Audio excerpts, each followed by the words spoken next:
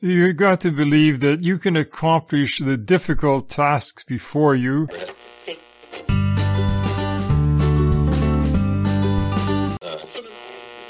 We had tragedies in our family. We lost our youngest child at age 29.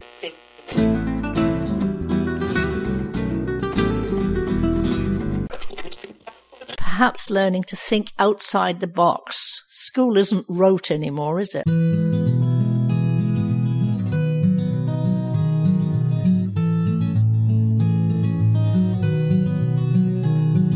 Welcome to Elder Wisdom, Stories from the Green Bench. This is a place of coming together here through a podcast, but more importantly, on a virtual bench that began at Schlegel Village's retirement and long-term care homes as a place of sharing stories of wisdom and perspectives and memories.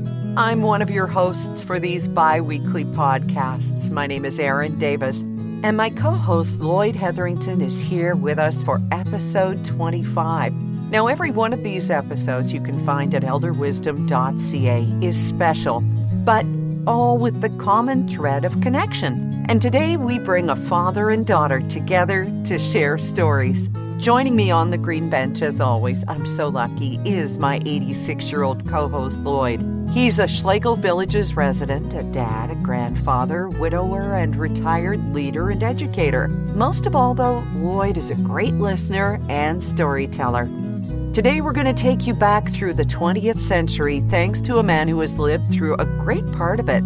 Ross Morton, who is 96, resides at the village of Arbor Trails in Guelph, and he's accompanied by his daughter Mavis Morton. Ross is going to share with us stories of a one-room schoolhouse education and the importance of sharing one's history to his family, to his community, and ultimately to us. Well, Lloyd, we have talked here on our green bench with husbands and wives like Dennis and Patricia Bailey, our favorite comedy team and writing team, and other guests in tandem. But is this our first father-daughter combination? As far as I know, it is. Well, we're both going to have to scooch over on the bench a little bit. So go ahead. You move over, and I'll get over. All right. And there's room for all of us. Yeah, absolutely. And Ross and his daughter Mavis are here with us now. Welcome to you both. Ross, thank you for finding time to join us amid your illustrious writing career, having written 3 books now, sir. Thank you for sharing them with us. And can we talk about your books first, and then we'll talk about the contents of them? Book number 1, in chronological order, from 1997, The Life and Times of a One-Room School. Yes, that came about sort of haphazardly. Dorothy Duncan was head of the Ontario Historical Society, and we had a little committee. We didn't really know what to do. So somebody wanted to collect things and put it in the shed, and other people said, well, let's write a few articles about some of the farms. And she said, do whatever you want to do. There's no rules, and just let it flow, whatever you feel comfortable with, and don't be concerned about it. And a couple of the lads from the Hawley area, they went step by step on the farms and the previous owners and so forth, so they ended up with a book.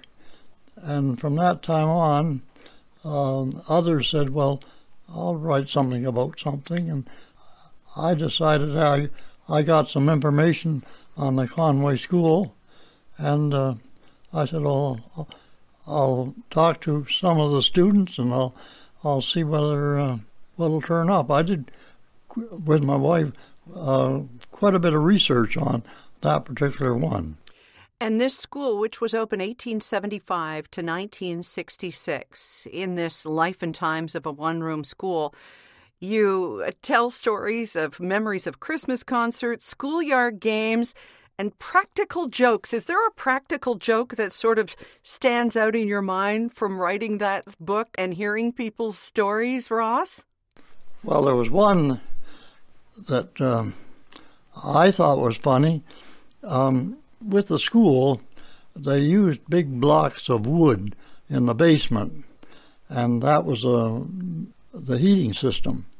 And Halloween was coming along, and some of the girls talked the teacher into letting them build a hallway in the basement, and they were going to have ghosts and goblins and things along the way. Mm-hmm. And the ritual would be you go in one end and follow this alleyway that you were going and come out the other. And a neighbor of ours, he was several years older than I was, and he motioned to me to follow him. And I didn't have a clue what was going to happen. And but anyway, he went to the corner of where the water fountain was and picked up a pail of water, and we went back to the window, and everything he did, I followed him. I didn't know any better. And the teacher was standing there with her back to this little window, and Bill, his name, he threw a pail of water at the teacher, soaking her. And then he knew what he was doing. He dashed back into the school, and I did the same. And when the teacher came up from the basement, we were both in the library sitting on the floor reading books. And the teacher wanted to do some discipline, but she said there's only two in the school that I know where they were at the time, and everybody else is guilty until proven otherwise. And we never did tell her what had actually happened, and we thought about it, and we thought maybe it would be better to have just forgo short-term pain for long-term punishment. So did no one get punished for that then, Ross? The teacher never found out who did it. Goodness. And we weren't about to brag about it. So now we know, right, Lloyd? Now we've got something on him all these years later. Oh, yeah. And that's his punishment, that he can't brag about it. I love the stories about the one-room schoolhouse, too. You must have taught in one-room schoolhouses as a missionary, Lloyd, surely. Actually, my only career in a one-room school was in 1955 on the shores of Lake Erie in Houghton Township. I was city-born and bred. I finished grade 13, thought I'd like teaching, but decided to try my wings first. I took a short course of 6 weeks, and after 6 weeks I was a qualified teacher. I signed a contract to go down to SS number 3 Houghton Township, and there it was, a one-room school in a little valley, all by itself, a mile or so from the next neighbors, a long distance from the telephone. But man, I loved it. I had 16 permanent students, and the sharecroppers kids came and went, and we had some marvelous times there.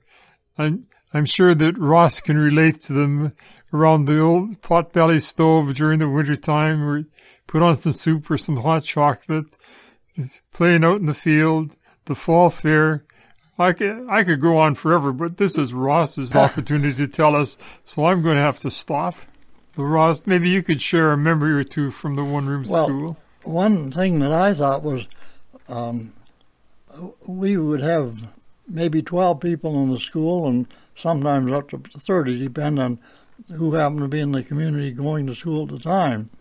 And later years in my life, I worked in an office in Montreal, and some of these Montrealers, they were wanting to know about my school years and so forth. It's just a matter of interest. And I was able to say that all through my school years, I would never lower in the class than second. They were quite taken by it. Right. I didn't bother telling them that there was never more than 2 in my class all the way through school. Right. Oh.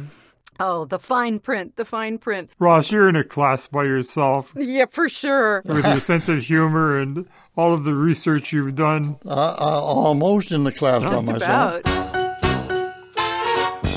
I'd like to read to you my first day at the school, my memories of it. We would love that. Okay, this is it. I remember the walk on my first day of school in September 1931. I was 6 years old. We lived near the eastern border of the school district, with only one farm between our property and the dividing line. As we walked along, we were joined by other children who were either waiting at their laneway or came running to catch us as we passed. Those of us who were about to experience school for the first time were apprehensive. What would the teacher be like? How would we know where to sit? Where would we put their lunch pail? These and many other questions had been asked and answered many times before, but we all asked them again. I recall being told about the tank for the drinking water. I'd imagined a complicated piece of equipment. I was disappointed to discover, on arriving at the school, that the water tank was simply a barrel-like container on a stand in the corner and with a lift-off lid. A pail was used to fill the container, and the water was obtained from a neighboring farmer's well by means of a hand pump and transported back to the school in the pail. This chore was performed daily by the older children. To get a drink of water, it was necessary to turn the handle of the spout located near the bottom of the tank. This action opened a small ball valve and allowed the water to run out. Everyone used the same chipped agate cup. There was no place to wash the cup, or your hands either, for that matter. That was great. It gives you a real kind of a taste, so to speak, of the things that we so take for granted now. And just imagine children, Lloyd, going down, and it's part of their job to go get the drinking water for everybody else. Well, I can picture it very, very clearly. We had the bucket in our one-room school, and we had a common dipper that everyone used, and no one thought twice about germs and bacteria and so on. Of course, of course. And Ross, you'll be able to tell us more about this. Was the taste of freedom that you had as a teenager, because once you moved on to high school, 15 miles away, and the roads never cleared of snow. So you were like, 14 when your parents would rent rooms for you, and other parents would do this too, and there'd be some kitchen privileges. So you were basically on your own with other kids your age in your mid-teens. That must have been a real taste of freedom. It was very difficult to get a secondary education, and many of the farm kids, if they could finish public school, that was it. My parents had rather an attractive house, and I suppose the taxes were higher on it because it was a good property. But all our family, exception of one brother, went to high school much the same as I did. And the drill was this: it was about 15 miles from our place to the town, and my parents would rent a room with what was called kitchen privileges. So you had the room to yourself, and during the day or the mealtime, the owners of the house, they would vacate the kitchen and let you in to get your meals. And it would be maybe from Sunday night till the following Friday night or the maybe Saturday morning. And the roads in the wintertime are seldom cleared until after a snow, so you might have to stay an extra day without seeing your parents. But I learned to flip an egg pretty well, and I lived on beans and eggs, And I still like the beans and eggs if I do them my way. When homework was assigned, I'd be in my room, and some of the lads I knew from the school would drop by and they'd say, let's go for riding the bike. Now, as a 14 or 15-year-old, and you got guys that want to go for a ride, or you got some homework to do, sometimes your choice isn't what it should be. And but we seem to get by. Well, you certainly did. And you not only got through high school, but then, Lloyd talked about finding his wings and moving on to becoming a teacher. You literally found your wings in the Royal Canadian Air Force at just 17. Tell us about how you decided to do that and what that time in the Second World War, what it was like for you. I know it's a lot to ask because it's such a huge subject, Ross, but tell us a bit about that in your life, would you please? I assumed that I was going to be a pilot. And through my lifetime, I had a lot of jobs. At that particular time, I was working at the shipyards in Kingston, building a Corvette. And when I turned 17 and a half, I went to the recruiting area and signed up. But on December the 7th, 1941, was when Pearl Harbor was bombed. But I was on a train a year later from Kingston to Ottawa to get assigned to whatever I was going to be placed on, which I assumed was going to be a pilot. And Ottawa at that time, the station was downtown, and where I was being billeted was at the Chateau Laurier Hotel. And the Chateau Laurier Hotel was, and I guess still is, an outstanding building. Mm-hmm.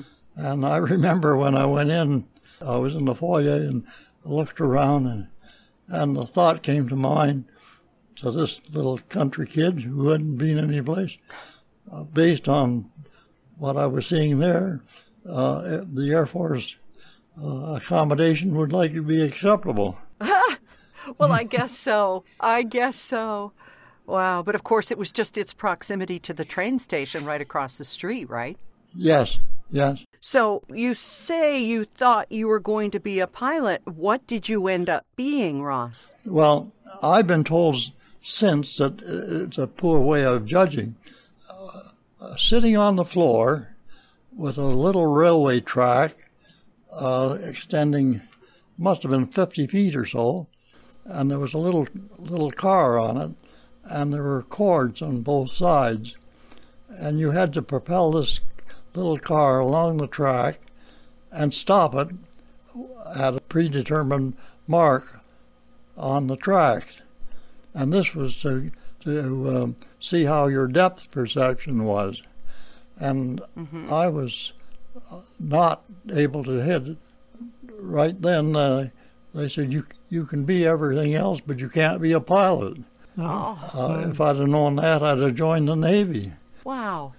So what did you end up doing? I was a wireless air gunner. And I was trained at the wireless school, which is at Guelph, Ontario. They had taken over the Ontario Agriculture College. So we were trained, and we were on our way to Southeast Asia when the war ended. That's a remarkable experience. I can hardly imagine how you could hear all those dots and dashes and be able to translate that into the alphabet and recognize the words. That is a very special skill indeed. And now Ross, of course, Lloyd has used his words to write beautiful stories and tell his own autobiography. And I'm sure that his daughter Mavis has some things that she would like to share with us here today, because not only the life and times of a one-room school, but we're talking about tales from the townships. And, of course, his latest book, That Reminds Me, an autobiographical reflection. Mavis, what does it mean to you and to your family and your grandchildren, the fact that your dad has taken pen to paper, and I'm going to guess it's pen to paper as opposed to a laptop, to tell all these stories. What's that like for you? Well, I'm grateful to have Dad's life and his reflections of his life captured, as you say, for myself and my siblings, our kids and their kids and future generations. And I'm reminded, Lloyd, you so aptly said in a previous podcast, 19 with Kathy, you said, precious memories get lost in the dust of time if we're not careful. So that really is the point, right? I don't want my family's history to get lost in the dust. And so very grateful that Dad has taken the time in these 3 books to really, capture those experiences, that history, that context. And I think it's so important for him to have captured how different, his life and that context is, and has changed over the years. And I certainly think that in our experience of a pandemic has really highlighted for me how much context matters. So true. And Mavis, speaking of context, one of the things that we learned about your dad and his writing is that reminds me, the autobiographical reflection, which was sparked by how a friend used to start his stories, was also something that he would write with your mom at his side. And this was a way of helping spark her memory. Can you tell us a bit about that? Yeah, so, my mom had Alzheimer's, and she had difficulty with memory. And so it was one way to spend time, one way to engage her. And, she loved to think about and reflect on and listen to the stories. And through the years, my mom was actually an amazing speller.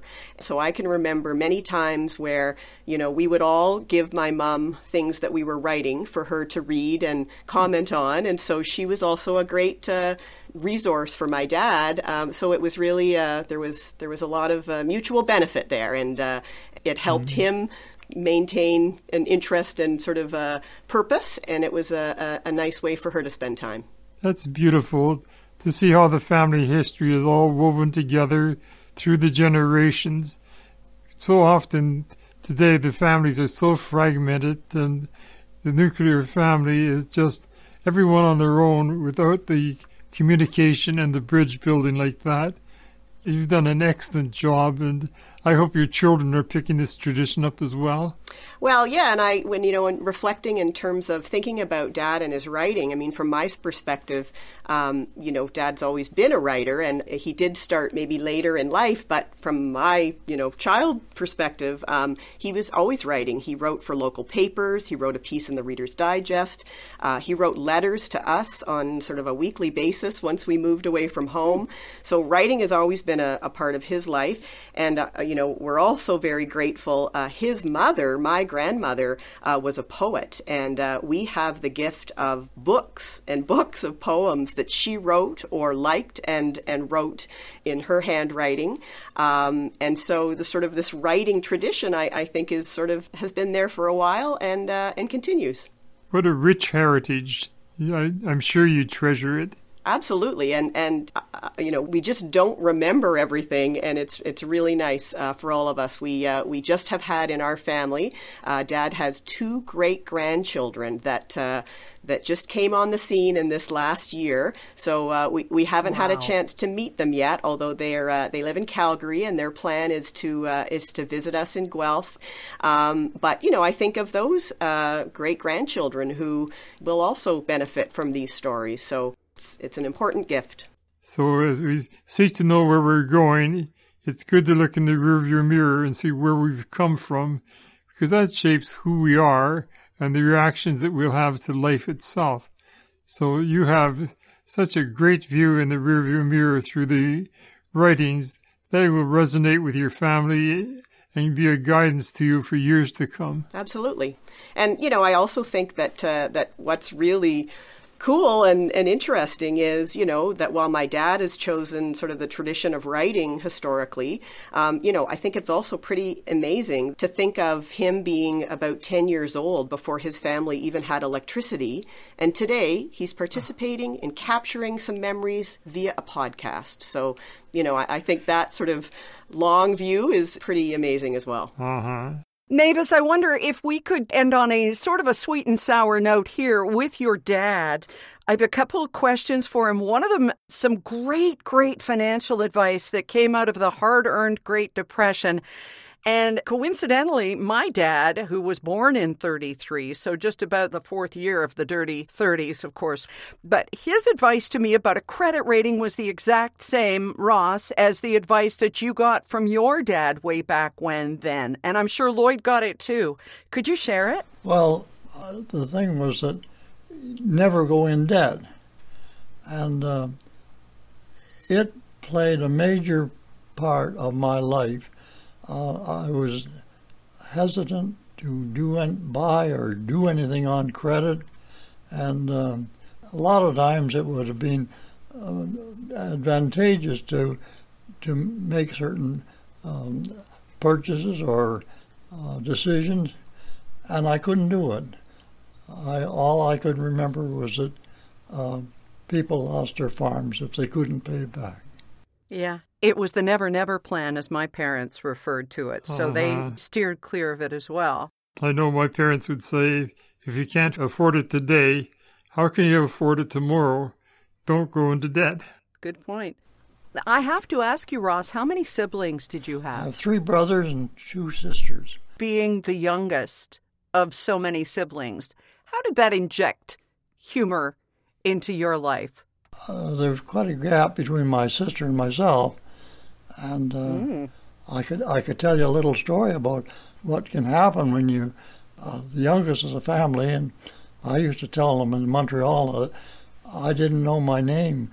I thought it was Goget until I was 12 years old. Oh, my goodness. Thank you so much for sharing your wit, your wisdom, your memories, and your daughter Mavis with us today, Ross. We are so very grateful to you. And may you continue to keep reminding us of all the great stories that so many people have to tell and have to share. This is so wonderful that you've done this. Thank you. Well, it's quite an honor when I think it was 1935 in London that they were thinking about developing something called television. And I thought, they'll never do that. But I guess they've come up with a solution by now. Oh, I think they have. Right. Nothing will ever, ever replace telling stories around a fire. And the next best thing is putting it on the printed page so that everybody can share it or on the internet. And here's to the storytellers, eh, Lloyd? Exactly. And hooray for the podcast to get those stories out as well. It's just marvelous when we can just share from the heart the experiences that are so precious to us. Ross, Mavis, thank you for sharing with us. It's been a lovely experience. Thank you. Thanks very much. It was our pleasure. If you'd like to read more of Ross Morton's stories, including from 1997, The Life and Times of a One-Room School, from 2014, Tales from the Township, Stories from the Lower Bay of Quinte, and most recently from 2017, That Reminds Me, an autobiographical reflection, please go to rossmorton.ca. Our thanks to Ross and his wonderful daughter Mavis Morton for sharing their stories in this vast wall-free schoolroom called the Internet. Join us next time when we talk with Corleen Schmidt. She too was taught in a one-room schoolhouse for part of her education, but went on to get several degrees, and her passion is the weather. Don't miss an episode. Go to elderwisdom.ca and you'll be notified just as soon as there is a new one here on the Green Bench. And we invite you to please share your thoughts and opinions on social media using #ElderWisdom. While you're at elderwisdom.ca, be sure and take the Elder Wisdom Pledge. And on behalf of Lloyd Hetherington, I'm Erin Davis. Thanks for your time, and we'll talk with you again soon, because your seat on the Green Bench is ready and waiting.